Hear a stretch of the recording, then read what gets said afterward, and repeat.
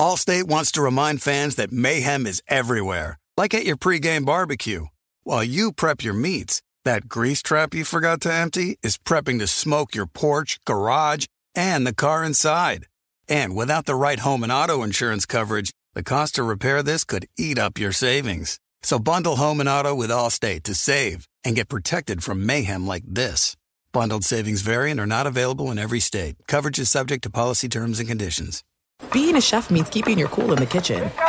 And with Resi Priority Notify and Global Dining Access through my Amex Platinum card, right this way. It's nice to try someone else's food for a change. That's the powerful backing of American Express. Terms apply. Learn more at americanexpress.com/withAmex. Warning, this product contains nicotine. Nicotine is an addictive chemical. Black Buffalo products are intended for adults aged 21 and older who are consumers of nicotine or tobacco. If you're an adult aged 21 and older and use nicotine or tobacco, I want to tell you about Black Buffalo's award-winning nicotine pouches. What are they made of? Cured edible green leaves, food-grade ingredients, and pharmaceutical-grade nicotine. No tobacco leaf or stem. So if you're 21 and older, consume nicotine or tobacco, and want to join the Black Buffalo herd, head over to blackbuffalo.com to learn more. You can order nicotine pouches online, and they ship directly to most states. Or check out their store locator to purchase pouches at thousands of retail locations around the country. Black Buffalo Tobacco Alternative. Bold flavor, full pouches.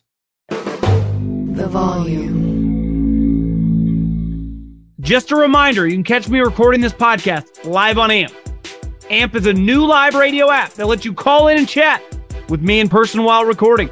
Get the app on Apple's App Store and make sure you follow me at John Middlecoff to get notified when I go live.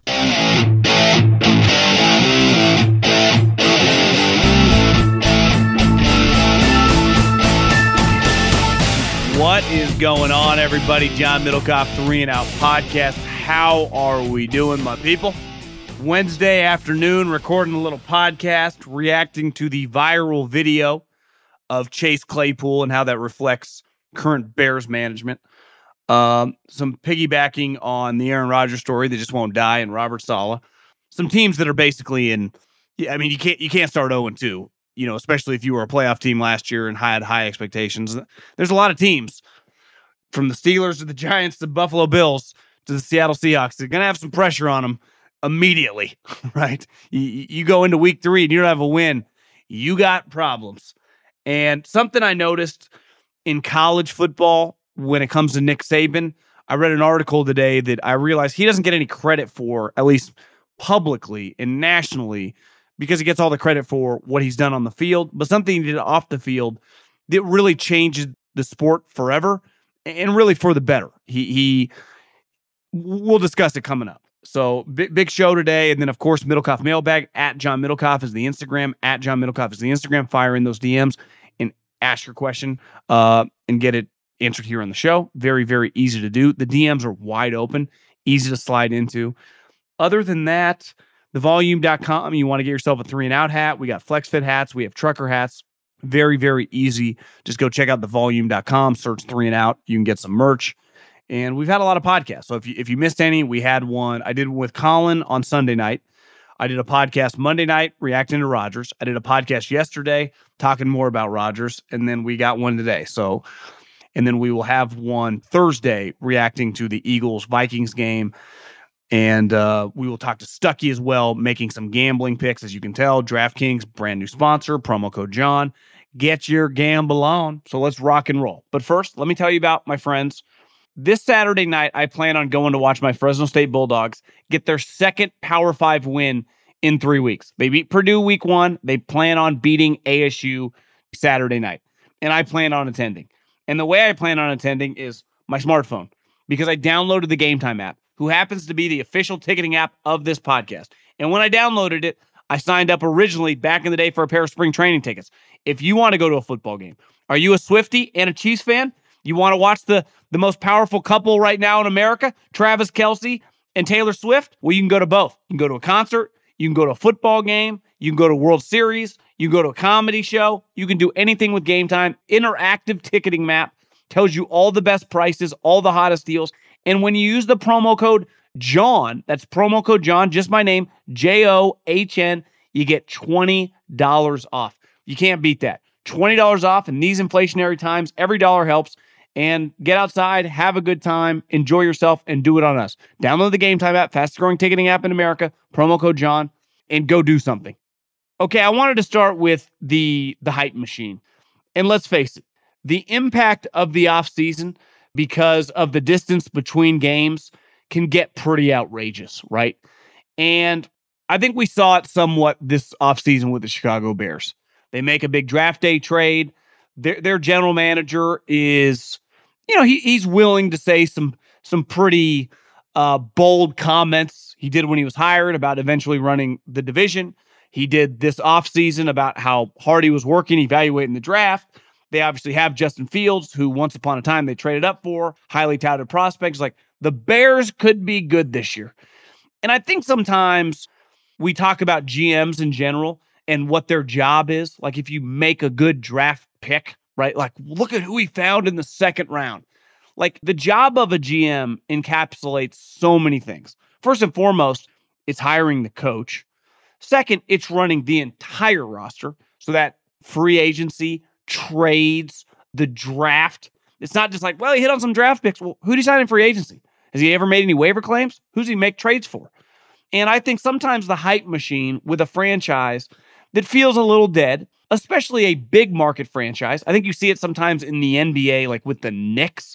People desperately, this year they actually were good, but for a long period of time, like, this could be the year. It's like, have you guys looked at their roster? They're not going to be any good.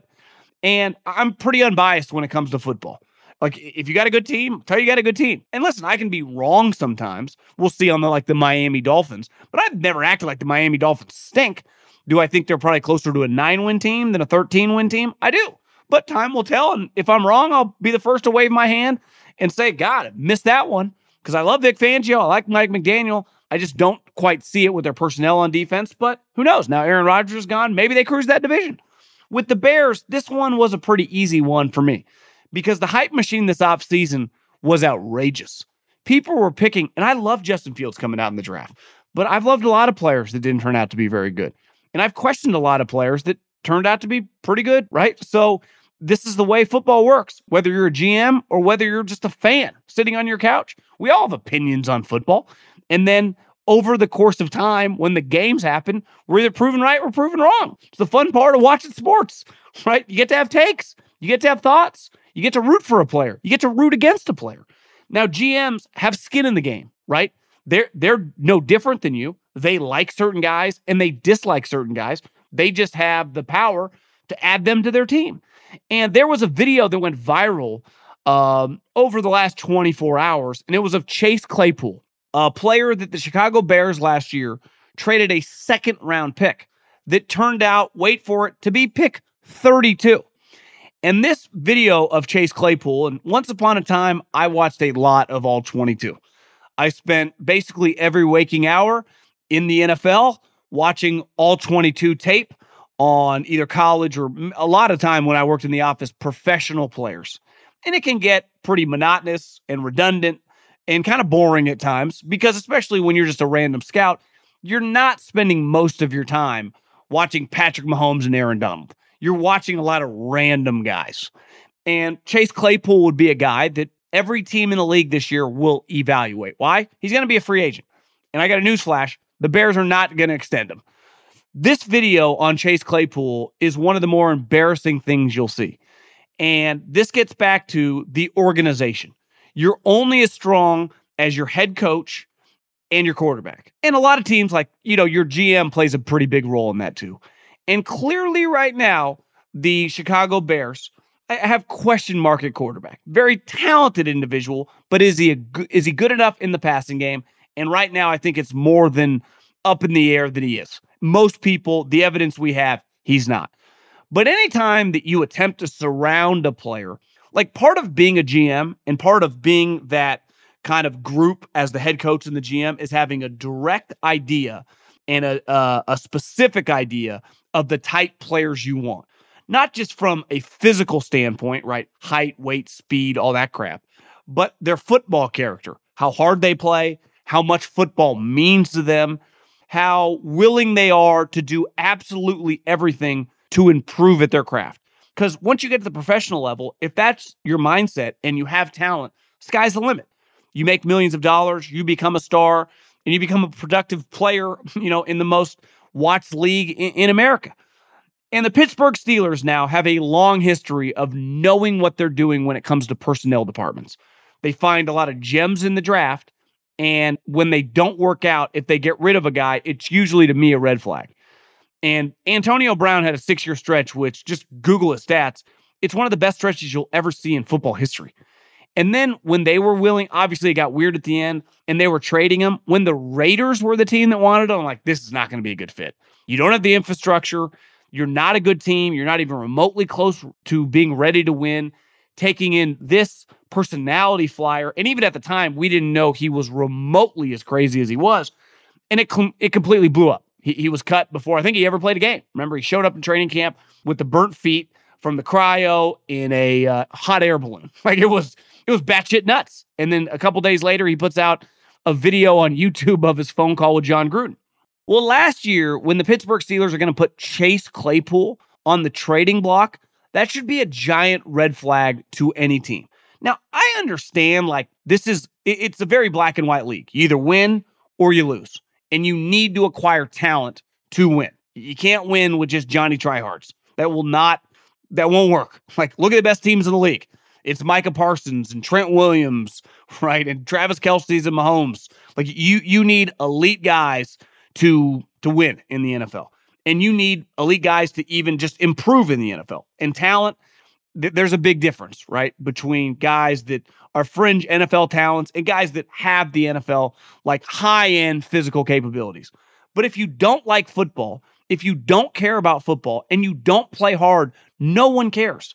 And this video on Chase Claypool, to me, you could argue, well, it's a reflection on Chase Claypool, but he's kind of been this guy for a while. The Steelers knew it, and they couldn't have got rid of him any faster. And for the Bears, a team that aren't even remotely close to being good, to not only bring this guy in, but to play him and trade a second-round pick for him. When you're bad, premium picks mean a lot to you.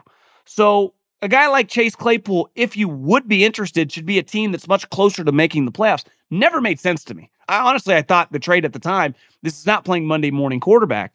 But then when this happens, there's an old adage by Bill Belichick. You're either coaching it or allowing it to happen. So both the guys, the head coach and the GM, kind of have egg on their face when it comes to this player. Obviously, the GM is the guy pulling the trigger to make this trade, which aged incredibly poorly and was awful at the time, let alone right now, it's even worse. And this is a reflection of the coach, because you're either coaching or allowing it to happen, and that reflects you, because this is not peewee football. This is the pros. If he's doing that, you got to get him out of the game. And I know it was easy for him to say that everything's on the table and maybe he'll get benched this week. It's too late. That is, I think the Bears are so far away because they don't even have an identity of what they're looking for. If you're willing to do that and that mistake, they're still a year away from being a year away. Whether this Justin Fields thing, which is not headed in the right direction, but this just shows you. And it happens all the time with coaching assistants, and it definitely happens in college, the hype machine. And I'm guilty of this. The overall media is guilty of this, is there becomes a hype machine, this coordinator and this, assistant GM. And then you'll talk to a guy for the team. They're like, yeah, this guy's kind of a fraud, or yeah, he's actually not that good. Or sometimes they're like, yeah, this guy's a stud, love him. But when the hype machine grows, there's just no stopping it. And I think this offseason, the hype machine on the Bears was borderline laughable. It really was. And this, I got no agenda here. There's no bias. Just look at their roster. It's not that good.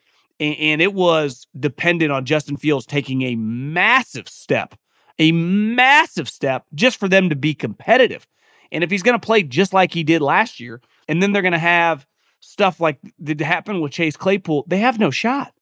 Say what you want about the Packers, right? And we still unknown. I'm not giving them that much credit in terms of Jordan Love, because I think they played one of the worst teams in the league. But they have a clear identity. They know exactly what they're looking for. And they have for a long period of time.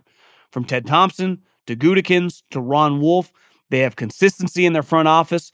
They're typically pretty aligned with the GM and the head coach.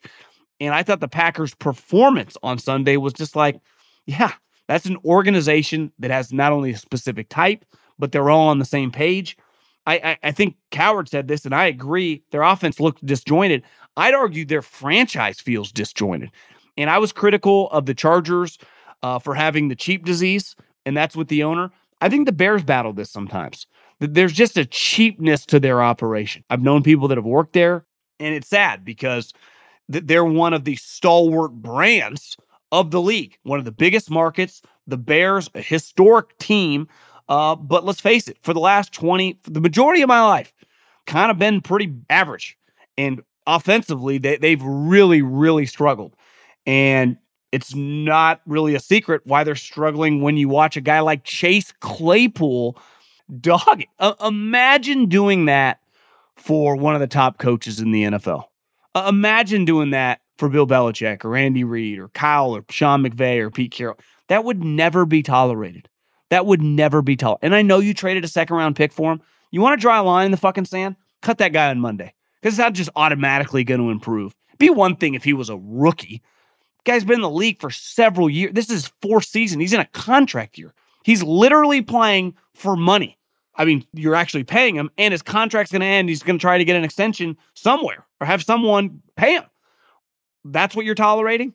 I never understand when bad teams don't immediately cut a guy in a situation like that. What do you have to lose? More games? You're probably going to lose them anyway. So I think the Bears have major, major problems. I've always found it funny, and I get why coaches do this, is the quote-unquote next man up mentality. And which is the case for a lot of players when they get injured. If your second corner gets hurt or a guard gets hurt, like next man up. But there comes a point when certain players get injured, there just is usually no replacing them. And there are clearly several quarterbacks in the NFL that I don't care who the backup is. It is a gigantic drop-off. And a drop-off that is impossible to bridge the gap, right? There is no, when Aaron Rodgers gets hurt, there is no next man up, Zach. Let's figure this out. Everyone knows. The players, Robert Saleh can say whatever he wants, and obviously every one of us on the outside, they're screwed at the quarterback position. Now, they're not necessarily screwed as a team because they got a really good defense and they got some good running backs. But I go back to the late 90s when Trent Green tore his ACL and Dick Vermeil gave the impassioned speech, Kurt Warner is our quarterback and we will win with Kurt Warner. At the time, do I think he truly believed that? Probably not. But clearly Kurt Warner went on to be a Hall of Famer and it worked out pretty well. You know, when Tom Brady tore his ACL the year after the undefeated season, well, actually didn't end undefeated because they lost to the Giants, Matt Castle came in and they won 11 games. But there is no next man up to Tom Brady, even if it's to Matt Castle. In this situation, I was thinking about it today. If Robert Saleh can keep them above 500, like if the dust settles and they go 9-8 or better, I think he probably got to extend them. I really do, because everyone in that building, I don't care how optimistic he is, and I'm sure he was when he addressed the team on Wednesday morning. Like most teams come to the team meeting to get the game plan before they break up to offense, defense, and the head coach addresses them. Every coach is a little bit different, and every setup of that meeting is obviously different. But I think it's fair to venture to guess that Robert Saleh opened the meeting with some positive reinforcement that we're bigger than one guy, that we have a good enough team to compete. The season is not over. We're 1-0. We got a long season ahead. Everyone needs to band together. And he's not wrong. Like that message, what else is he supposed to say? But these guys aren't idiots. They know. But if he's able to keep and I thought he did an incredible job on Monday night. The team kept playing hard. They just kept themselves in the game. You could argue, and I had people DMing me like, you're acting like Josh Allen played like shit. Why not give the Jets defense more credit? Listen, I'll give the Jets all the credit in the world. 2 of those interceptions, I mean, threw it right to the DB. One thing when you break on a route like the third pick by Whitehead, the other 2 are kind of YOLO throws. Like I don't give you that much credit as a defense for YOLO throws. I do give them a lot of credit just for the pace in which they played, the violence in which they play with, and just the overall quickness and just how good they are. Like I'm not just arguing that. But I do think Robert Saleh has a lot on the line this year for a lot to gain. Because anytime you go through a moment like that, like when do you really learn something about yourself, about people you work with, about your significant other, it's not when times are great. It's when you hit adversity, when shit hits the fan, right? When you learn a lot about yourself. I know professionally when I've been fired, when you spend a lot of time in deep thought, when you lose a parent, right? When you go through times that you don't wish upon anyone else, that they're not easy, but that's usually your greatest time for growth. And if you can make it through it, and sometimes it's very, very difficult. I don't care what you do, whether it's a personal situation, whether it's a professional situation, you just got to find a way to make it through it. Now, the hard part about football is like, you can have the right mentality and you can try really hard. If Zach Wilson's going to suck, they're going to be at a huge disadvantage. And we've talked about earlier in the week, like, who should they go get? Like, this is week 2. What are they supposed to do? He's mentioned today he doesn't expect Aaron Rodgers to retire. I don't either. So he's going to come back. You still owe him a bunch of money. You can't trade for any of these quarterbacks making any coin. You already are giving up a second-round pick next year because of the Rodgers trade. You drafted Zach Wilson number 2 overall. You might as well see if he grew it all this offseason, see what he has for a couple weeks. But you don't have any other options. Like, it kind of is what it is. It's the reason you trade for Aaron Rodgers. It's the reason this game is so fickle that if your quarterback has a major injury, you're kind of on the sideline. But if he's able to keep it just, the boat above water, which is not going to be easy. I don't care how good their defense is. And Zach Wilson just improves enough to make them competitive. I think Robert Saleh can earn himself a contract extension, right? Now, it can go the other way, and we could argue they could win 6 games, and it could be just, every game tightly contested, kind of like last year, but even closer. And you go, God, that's still pretty impressive. And I'd agree, right? But I don't know, and it wasn't his fault. It was no one's fault that Aaron Rodgers got hurt. I don't quite understand, and I saw Diana Rossini say that Aaron didn't love some of the blocking schemes with the cut blocks of the defensive linemen. I didn't get why they were going 5 wide, 4 wide, and in the shotgun. Just get understanding and run the ball early in the game. Just establish your toughness. But that's kind of irrelevant now because they didn't, and they lost their quarterback to a torn Achilles. So that next man up is so easy to say when it's a random guy. And then like Aaron Donald goes down. You're like, next man up. Like, well, what does that mean? Like, he's 10% of the player. Micah Parsons goes down, right? A.J. Brown goes down. Like, there is 20, 30 non-quarterbacks in this league that I laugh in your face. Travis Kelce hurts his knee before week 1. Like, good luck supplementing that, right? I don't care how long the Bulldozer and Noah Gray have been around the Chiefs. There's no replacing Travis Kelce. It's impossible. Just like there's no replacing Chris Jones up with his 2 mob buddies who orchestrated one of the worst holdouts in league history. And I'm fascinated to watch. I don't necessarily want to watch the Jets. Like, I'm not that interested really in watching Zach Wilson. I just want to follow the team, right? I don't have to watch. I think the shittiest part about this is if you love football, you're just like, I just want to watch Aaron Rodgers, New Jersey play. Like, I don't care at all about the Tampa Bay Buccaneers. But when Tom first got there, it was impossible to not be glued. And that's what Aaron was bringing to the table. Now I'm just interested in kind of following the story and not having to be glued to every one of their snaps.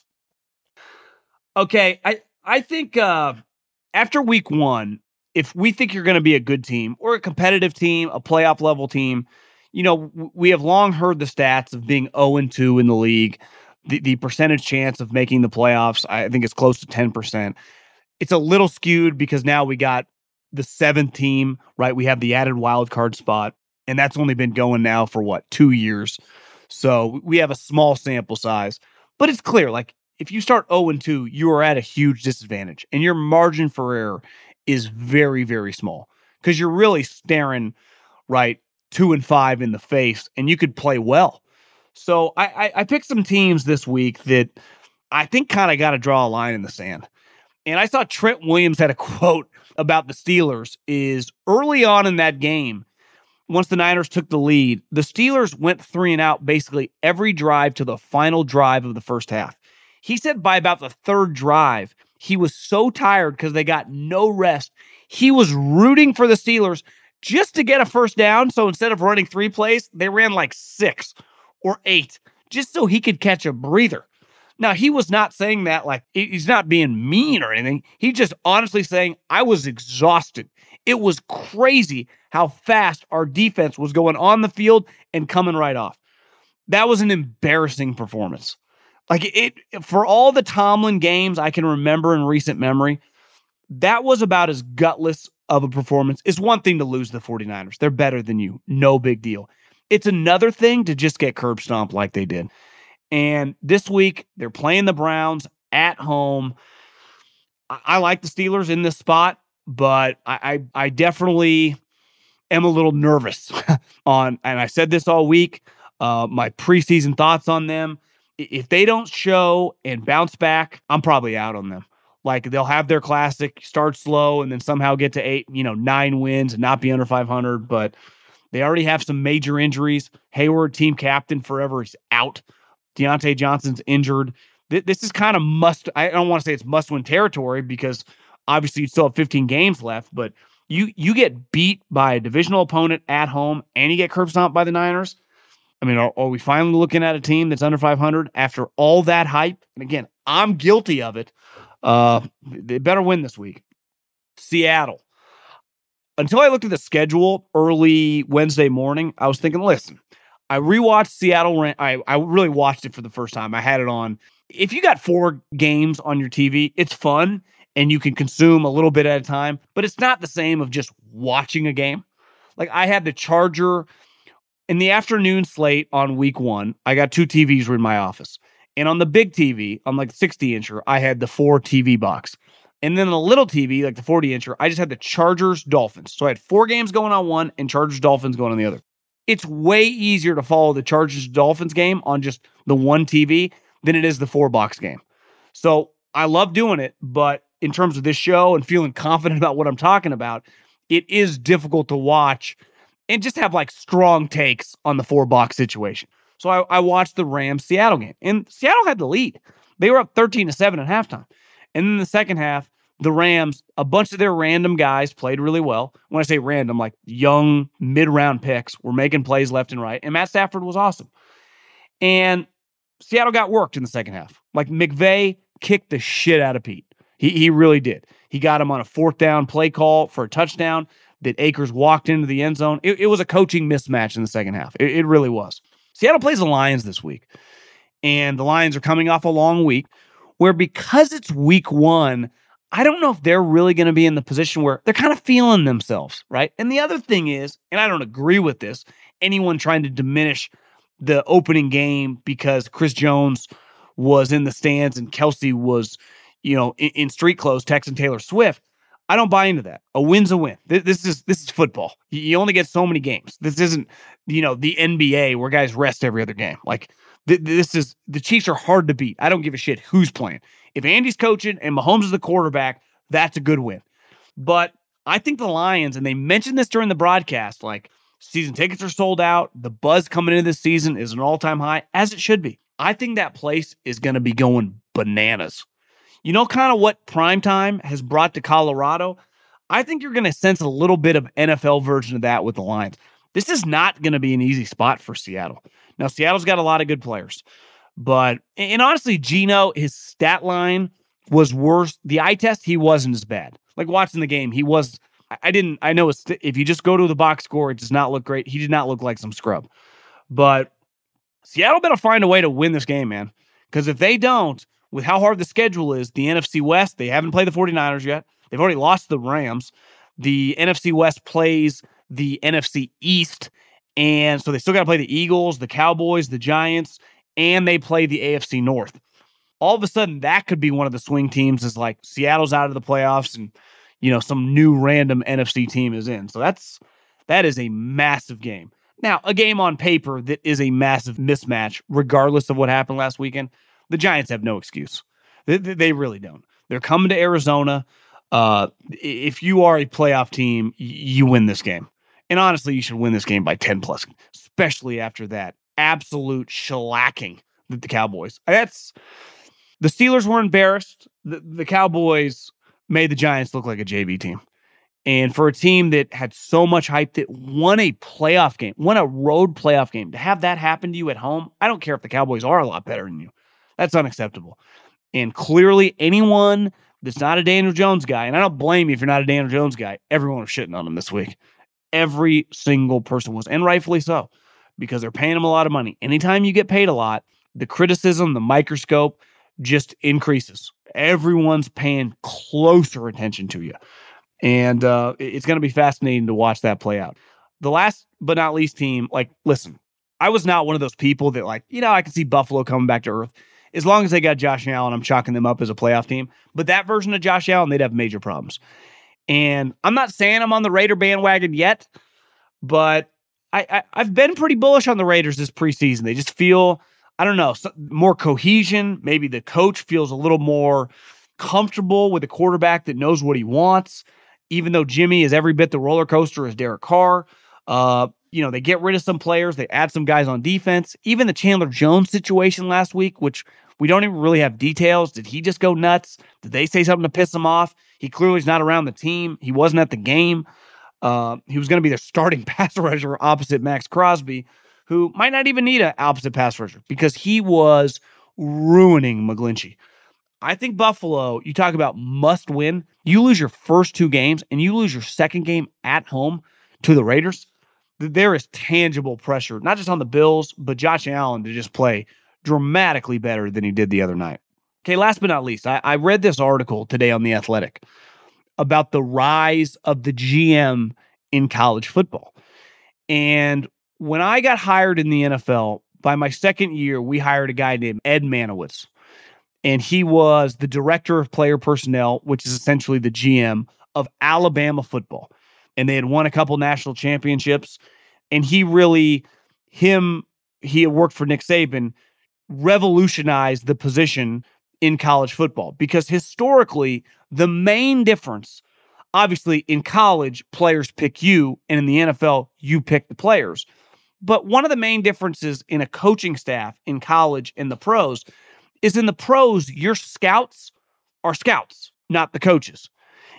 In college, your scouts are your coaches. They're your recruiters, right? They're equivalent to your road scouts. They go to the high schools and help you recruit and find players and work with your head coach, who is essentially the GM as well, because he's the guy who has final decision-making power on every player on the roster on who to sign and who to recruit. Well, once Ed and Saban really created this position in 2009, 2010, 2011, so many of Saban's coaches started spreading throughout college football. And because of the success Nick was having, many consider him the greatest college coach of all time, everyone copied what he did. And what he did was build a personnel department. So he essentially had a GM, and then he would take students or student assistants and train them to work with different coaches in different positions. So they would basically have an operation. And this article on The Athletic basically talked about every team now has a GM. And these GMs around college football are making $250,000, $300,000, $400,000. And they are in charge of the transfer portal, high school recruiting, working with their coaches, going throughout the country. My buddy Derek, who works at Florida State, who is the GM of Florida State, has like a team of 15, 20 guys working under him. And before the last couple of years, historically, Florida State, for being a power program, was actually one of the lower budget in terms of some of their recruiting resources relative to like the Clemsons, the Alabamas, and the Georgias. Now, all of these, if you're a Power 5 program and you not only not have a GM or a director of player personnel, but you don't have a staff of at minimum 10 people, give or take, you are way behind the times. In this article, Steve Sarkisian talked about hiring a guy that he needed someone with experience, and he plucked a guy from a different program. Lane Kiffin did that. Georgia did that. They all have these. The guy that originally hired me at Fresno State has been in Oklahoma in that position with Bob Stoops, Lincoln Riley, and now Brett Venables, Drew Hill. And their job, and now it's clearly expanded with the transfer portal, is operating just like you do in the NFL. When I worked in the NFL, my first job was evaluate a couple teams, keep an eye on the practice squad, run the boards of any guy that's cut. Well, now these personnel departments, it's not just high school recruiting. If you talk to any of these GMs, and I'm lucky enough to know them, any starter who enters the transfer portal in Division I football, we put a grade on, right? Hell, Florida State took a D2 player. So you're keeping an eye on absolutely everybody. If a guy plays at a Division I program, you're getting eyes on him. And if he's decent, you're giving him up to the position coach, the coordinator, or the head coach. And the only way you can keep track of all this shit, because you obviously still have to high school recruit, you obviously during the season have to game plan for your opponents. There's a lot going on. It's why in the NFL, there is no chance. It's why it was so stupid whenever these coaches would try to be coach GM. It's impossible. Now, there's one thing about like having decision-making power, but you need a GM. You need personnel people. And I think these college coaches realized it because they all copied Nick Saban, that this is the only way to operate. It's the only way possible to be competitive. And I think Nick Saban, for all the credit he deserves on the field, having this dynasty in the internet era, kicking the shit out of everyone he played over, 15-year span, winning all the championships, even his bad teams are winning 10, 11 games. I think something that he'll never get enough credit for is changing the landscape of college football in terms of personnel departments and in terms of essentially bringing an NFL front office to every team in, Power 5 football. Because in the next 10 years, these GM positions in college football, I would imagine all the big boys are paying over $500,000. I mean, they are great jobs. You actually have more juice than most people have in the NFL. Like, ultimately, if you're a college scouting director, it's an awesome job. But, you got to go to your GM who then has to work with his coach. Like, in college, you are the right-hand man of the head coach. You're essentially, you are technically, a lot of people call themselves the GM. But the closer you get to your head coach, like, he leans on you. Now, it goes on his resume if you pick a guy that's not any good, but you get to have a lot of juice that you might not get in the NFL. So we talk so much about Nick Saban on the field, but off the field, he's been just as impactful in college football. Football is back in full swing with another week of epic games. And who's got you covered on the action for every single one of them? DraftKings Sportsbook, an official sports betting partner of the NFL. New customers can bet $5 on football and get $200 instantly in bonus bets. Nobody's missing out on the action this season. All DraftKings customers can take advantage of 2 new offers every game day this September. Get in on the NFL Week 2 action with DraftKings Sportsbook. Download the app now and use the code JOHN, J-O-H-N, to sign up. New customers can bet $5 and take home $200 instantly in bonus bets. Only on DraftKings Sportsbook with code JOHN. The crown is yours. Gambling problem? Call 1-800-GAMBLER or visit www.1800gambler.net. In New York, call 877-8-HOPE-NY or text HOPE-NY 467-369. In Connecticut, help is available for problem gambling. Call 888-789-7777 or visit ccpg.org. Please play responsibly. On behalf of Boot Hill Casino and Resort, Kansas, 21 plus. Age varies by jurisdiction. Void in Ontario. See dkng.co/football for eligibility. Terms and responsible gaming resources. Bonus bets expire 7 days after issuance. Eligibility and deposit restrictions apply. Allstate wants to remind fans that mayhem is everywhere, like at your pregame barbecue. While you prep your meats, that grease trap you forgot to empty is prepping to smoke your porch, garage, and the car inside. And without the right home and auto insurance coverage, the cost to repair this could eat up your savings. So bundle home and auto with Allstate to save and get protected from mayhem like this. Bundled savings vary and are not available in every state. Coverage is subject to policy terms and conditions. This is it. We've got an Amex Platinum Pro on our hands, ladies and gentlemen. We haven't seen anyone relax like this before in the Centurion Lounge. Is he connecting to complimentary Wi-Fi? Oh, my! Look at that! He is! And you will not believe where he's going next. The Amex dedicated card member entrance for the win. Unbelievable. When you get travel perks with Amex Platinum, you're part of the action. That's the powerful backing of American Express. Terms apply. Learn more at americanexpress.com/withAmex. eBay Motors is here for the ride. You know what I remember about my first car? Is at the moment I got it, I wanted to improve it. Because like most 16-year-old kids, you don't exactly get a luxury automobile. So you look at it, you go, well, I need to add some speakers. I need to tint out the windows. I need to make this thing the coolest car possible so I can cruise around town with all my buddies, waving at the babes, and enjoy myself. So my favorite part of car culture when I was young was definitely the subwoofers in the back of the car. And we built The boxes from scratch had multiple 12-inch subs, and you could hear me coming from a long, long way away. With over 122 million parts, you can make sure your number one ride or die stays running smoothly. Brake kits, LED headlights, roof racks, bumpers, whatever your baby needs, eBay Motors has it. And with eBay Guaranteed Fit, it's guaranteed to fit your ride the first time, every time, or your money back. Plus, at these prices, you're burning rubber, not cash. Keep your ride or die alive at ebaymotors.com. Eligible items only. Exclusions apply. Okay, let's dive into a little thing we call the Middlecoff Mailbag. At John Middlecoff, Instagram, DMs wide open. I have a million DMs, so if I don't get to yours, if I'm ever to skip yours, it is not intentional. I apologize.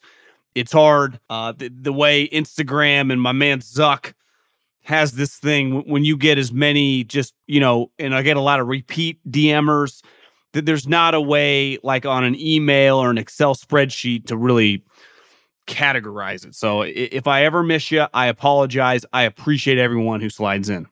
Start with Patrick. I know Aaron Rodgers is a very positive person, and I'm cheering for him. However, I'm in the Navy and part of a very select and special community. I blew a tendon out in my foot at 40. Full reconstruction.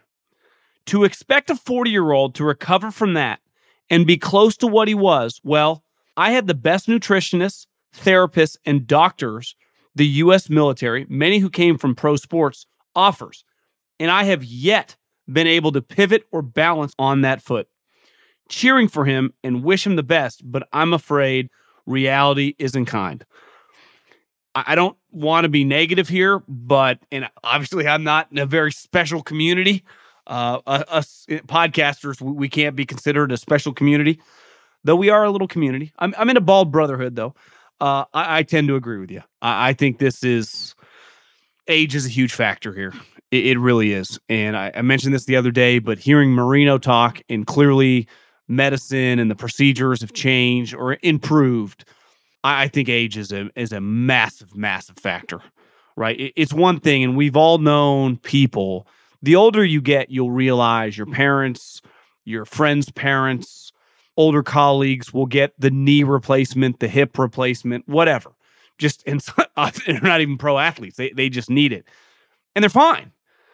And I think sometimes we don't realize those people, and even just older former athletes that get the replacements or, knee surgeries, they don't have to play pro sports anymore. So the other reality with Rodgers is that, you could tell, he's clearly slower than he once was. Of course he is. He's 39, not 30 years old. So I tend to be with you. I think it's a devastating injury. It really is, to a guy of that age. That's the crazy part about Brady. Really from 40 to 45, as he aged, he never had significant injuries. What up, brother? Have a bone to pick with these NFL broadcasts. The networks zoom in so much that you can't see half the play develop, especially in the drop back game. All 22 from the sideline or end zone would be a better viewing experience. Does this bother anyone else or just me? The simple reality is that this has always been the way they've done it, right? It's why when you hear coaches talk, I have to watch the tape. Now, they're obviously not watching on TV. They're watching on the sideline. But until you watch the all 22, it's impossible to be a scout and scout off TV. I mean, you can gain some stuff, but the all 22 tape is dramatically different than the TV copy. The TV copy is really just an entertainment. The broadcast, the where the ball is, that's all that matters. No one actually cares. Well, excuse me, you do, and I'm sure some people would, but I don't think they're changing a formula, which, newsflash, is working pretty well in terms of TV with the NFL. But I hear you. Love the pod. Let's say in fantasy football world, the Jets make the playoffs with Zach Wilson as quarterback. Where does that leave the Jets next with the decision of rolling with Wilson going forward or turning the team back over to Rodgers? Do you think Wilson would have to win at least a playoff game or the Jets to turn the page from Rodgers? Well, there's no turning the page from Rodgers. I mean, we talked about this the other day. When you pay massive contracts to these quarterbacks, you amortize the cap numbers, right? That's why you saw recently, like the Niners restructured contracts. All that's essentially doing is pushing money back to impact the salary cap in the short term, making more space. So part of Aaron Rodgers is his cap hits. I don't have his contract up, but it's over a several year period of time. And his contract is not small. So you can't just, even if he's never the same, like those guarantees are the guarantees. It's why injury and play guarantees, teams try to separate it out, right? And that's where this gets very, very complicated. The Jets are in, trust me, if they make the playoffs with Zach Wilson, they will take that and run with it. They would happily make the playoffs and figure out the consequences of their quarterback situation next year. Obviously, Coward is a big influence on you since going to the sports media route. What other personalities would you consider an influence? Still loving the pod. Well, I listened to, like a lot of people my age growing up on the West Coast. Now, he was a national show, but I love Jim Rome. I listened to Jim Rome in high school and in college before I ever knew who Colin was. I would say him and Dan Patrick, obviously, are just people that I've listened to. I don't listen to Dan as much, but I definitely did when I was young. I would say Rome and Dan. I've always been a huge sports radio guy. I mean, Rome, when I was young, was huge. Obviously, once like most people, probably found Colin through ESPN. One of my favorite shows ever was Russillo and SVP. And Dan was just, I mean, such a star. His radio show, having Reggie Miller and Charles Barkley calling in, it's just, those were special radio days for sure. Obviously, Russillo still does essentially radio. He's got one of the biggest podcasts. And I think Dan Patrick and Scott Van Pelt kind of share this like kind of relatability for famous guys. And they're just an easy listen.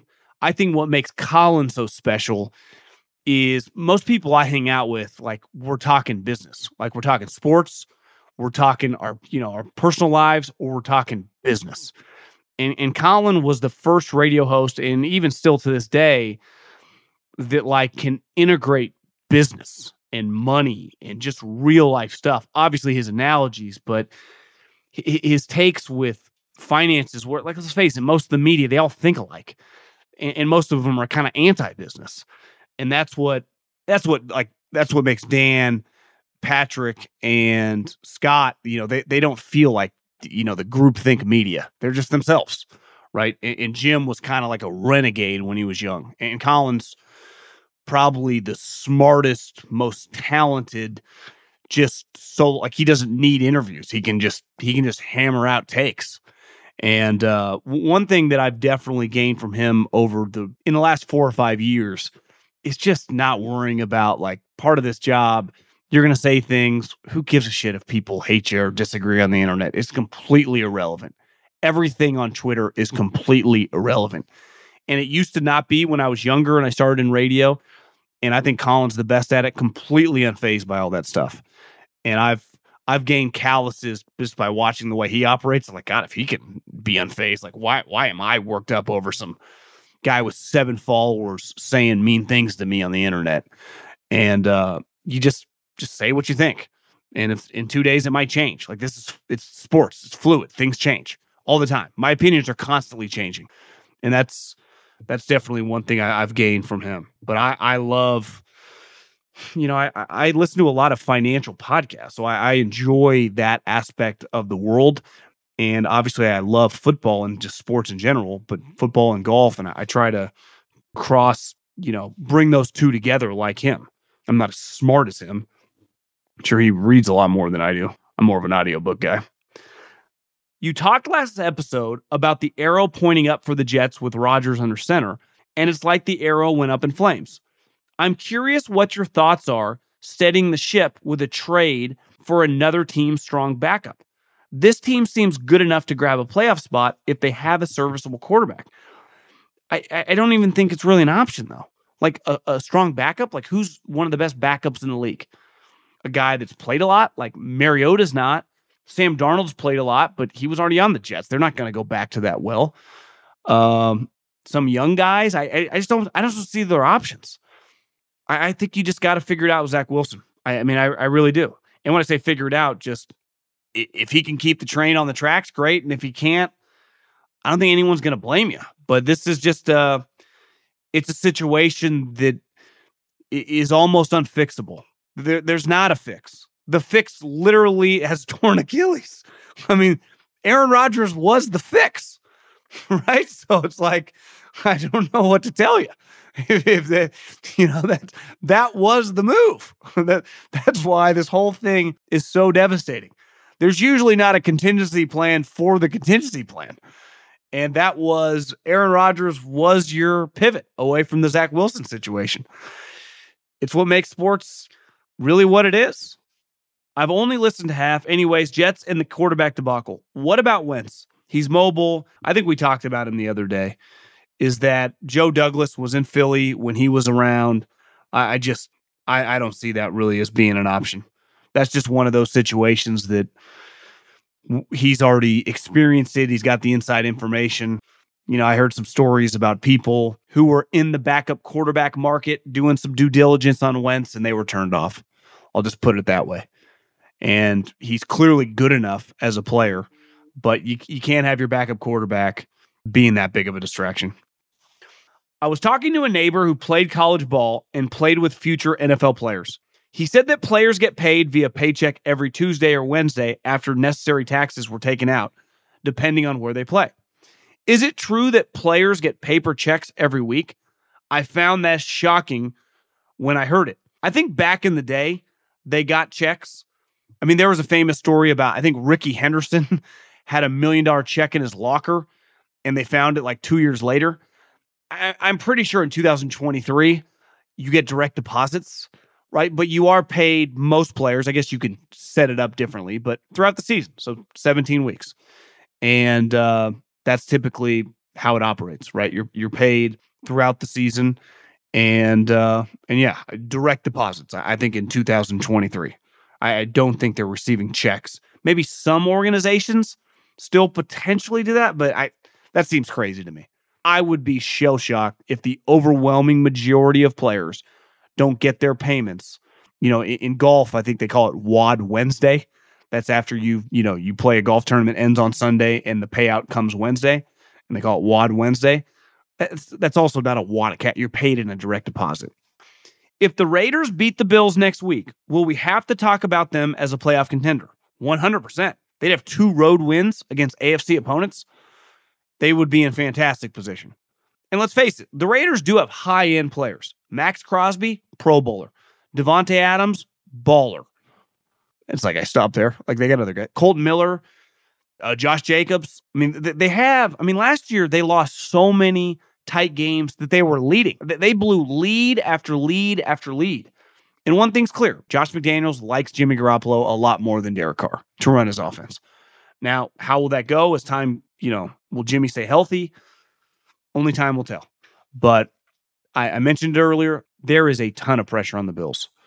You can't start the season 0-2. You can't start the season 0-2. Not to Rodgerless Jets and then the Raiders at home. You could argue no team, at least if the Steelers lose, hell, maybe the Browns are like a 12-win team. Seattle lose the Lions. Well, what if the Lions are a 12-win team? Buffalo, obviously the Giants can't lose and go 0-2 to the Cardinals. I don't think Buffalo can lose the Raiders, even though I think the Raiders are obviously better than like the Cardinals. After watching the Monday night game, I'm surprised people aren't talking about how volatile the entire Bills organization seems. Allen and McDermott look like they had played a grueling full season after losing the DeMar thing last year. Obviously, the Diggs dynamic, Leslie Frazier walking away, he was fired, and the McDermott heat. They've had a ton of shit going on. Seems to be there's zero stability in the building. They're easily a top 3 team that can have this thing blown up if they don't at least get to the AFC title game. Thoughts? Blow up would be strong. I could see some big moves getting rid of Diggs. I have a hard time if they make the playoffs seeing them getting rid of Sean McDermott. Like, who are their options? But you never say never. Obviously, their owners have a lot of money. They're under a lot of pressure given that they got a franchise quarterback. So, yeah, I mean, I think there's just a lot of pressure. I think there's a lot of pressure on you whenever you have a star quarterback to win every single year, right? There is no guarantee year to year. Every season matters, especially once you start paying a guy $40, $45, $50 million. So they're not alone. There's a ton of pressure on the Chargers. There's a ton of pressure on the Bengals. Once they pay Trevor Lawrence, there's going to be a ton of pressure on Trevor Lawrence and Doug Peterson. It's just the nature of the beast. Like, there's a ton of pressure on the Eagles with Jalen Hurts, a ton of pressure on the Giants, Daniel Jones. Like, the only reason the Chiefs, who I'm telling you internally just feel pressure because it's football, but like, they've won a couple Super Bowls. Every other team, like every other contending team, think about it. That's what makes this kind of unique. Is like in the 2000s, like once Peyton won a Super Bowl, you had Peyton and Brady. You had a couple guys that had won Super Bowls, and Drew Brees won one, then Rodgers won one. Like, all these guys had a championship. Well, beside Mahomes, think about his contemporaries. Allen, no. Burrow, no. Hurts, no. Dak, no. Lamar, no. A lot of those guys haven't even sniffed a Super Bowl appearance. Beside Joe Burrow, like, Allen hasn't been there. Obviously, Lawrence hasn't been there. Lamar hasn't been there. Hurts has, and had a pretty devastating loss. Was not his fault. But so you start looking at Dak hasn't sniffed the NFC Championship game yet. Yeah, I just think anytime you start paying guys, there's just pressure. Pressure builds, man. You kind of feel it when you're watching these teams. What would the Lions need to do to be considered a serious contender in the NFC? Some people look at them that way, but some still look at them as the same old Lions. I don't know how you could look at them like the same old Lions. They went 9-8 last year, right? They're 1-0. So they're above 500 in their last 18 games. And if they win this week, they would be 11-8. You start stacking up wins like that, like, they're clearly trending. They have a core group of high-end players. They're good at the main positions, offensive line, defensive line. They have impact skill guys. That young running back they drafted looks like he's got a chance to be a stud. Their quarterback is very solid. It looks like their coaching staff's pretty good. So are the Lions as good as like the Cowboys, the Eagles, and the Niners? I would pump the brakes there. But do they have a chance to be the fourth best NFC team? For sure. Think about that.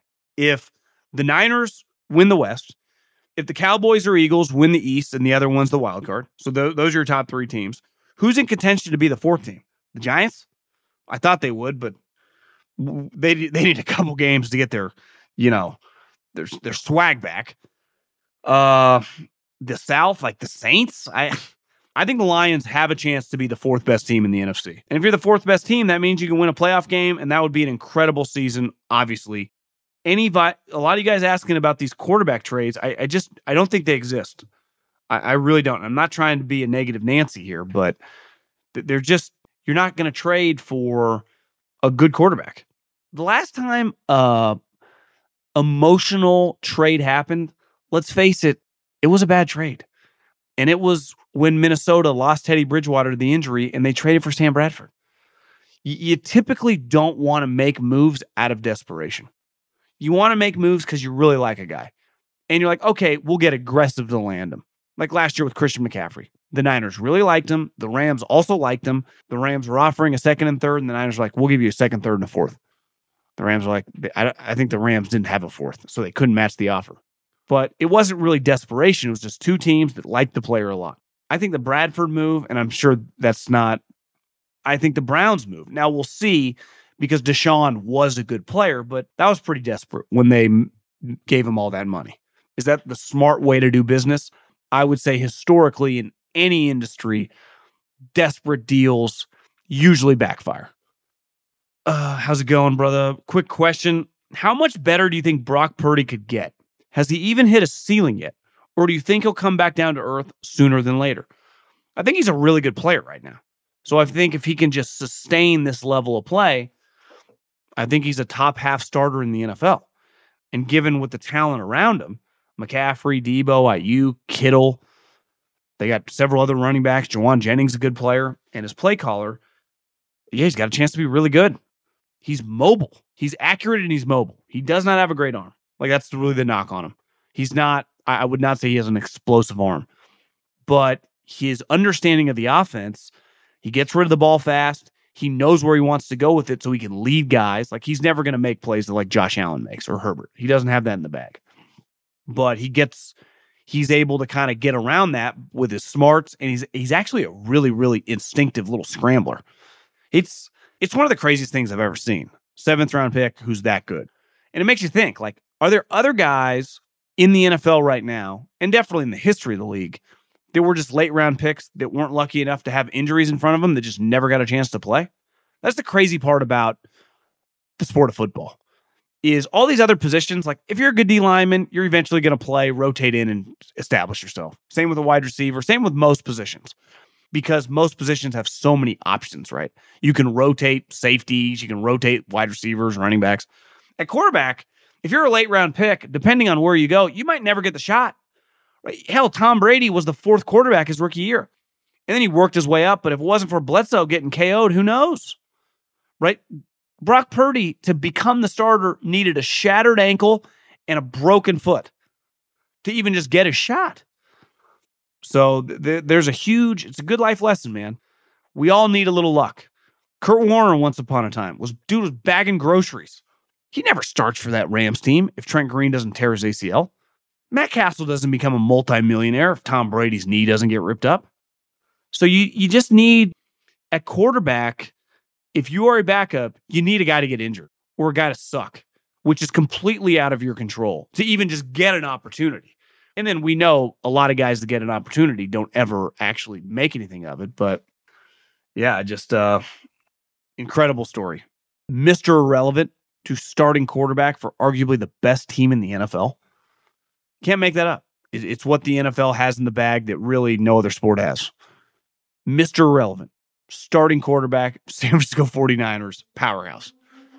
His 2nd year in the league. Crazy. Appreciate everyone listening. We'll have a podcast out Friday morning. We will be reacting. Football's already back. We got Eagles, Vikings, Cousins, Hurts, opening game at the Link. Play should be wild. Amazon Prime, streaming. So we'll have a lot to talk about come Thursday night after the game. The Volume. Allstate wants to remind fans that mayhem is everywhere, like at your pregame barbecue. While you prep your meats, that grease trap you forgot to empty is prepping to smoke your porch, garage, and the car inside. And without the right home and auto insurance coverage, the cost to repair this could eat up your savings. So bundle home and auto with Allstate to save and get protected from mayhem like this. Bundled savings vary and are not available in every state. Coverage is subject to policy terms and conditions. Being a chef means keeping your cool in the kitchen.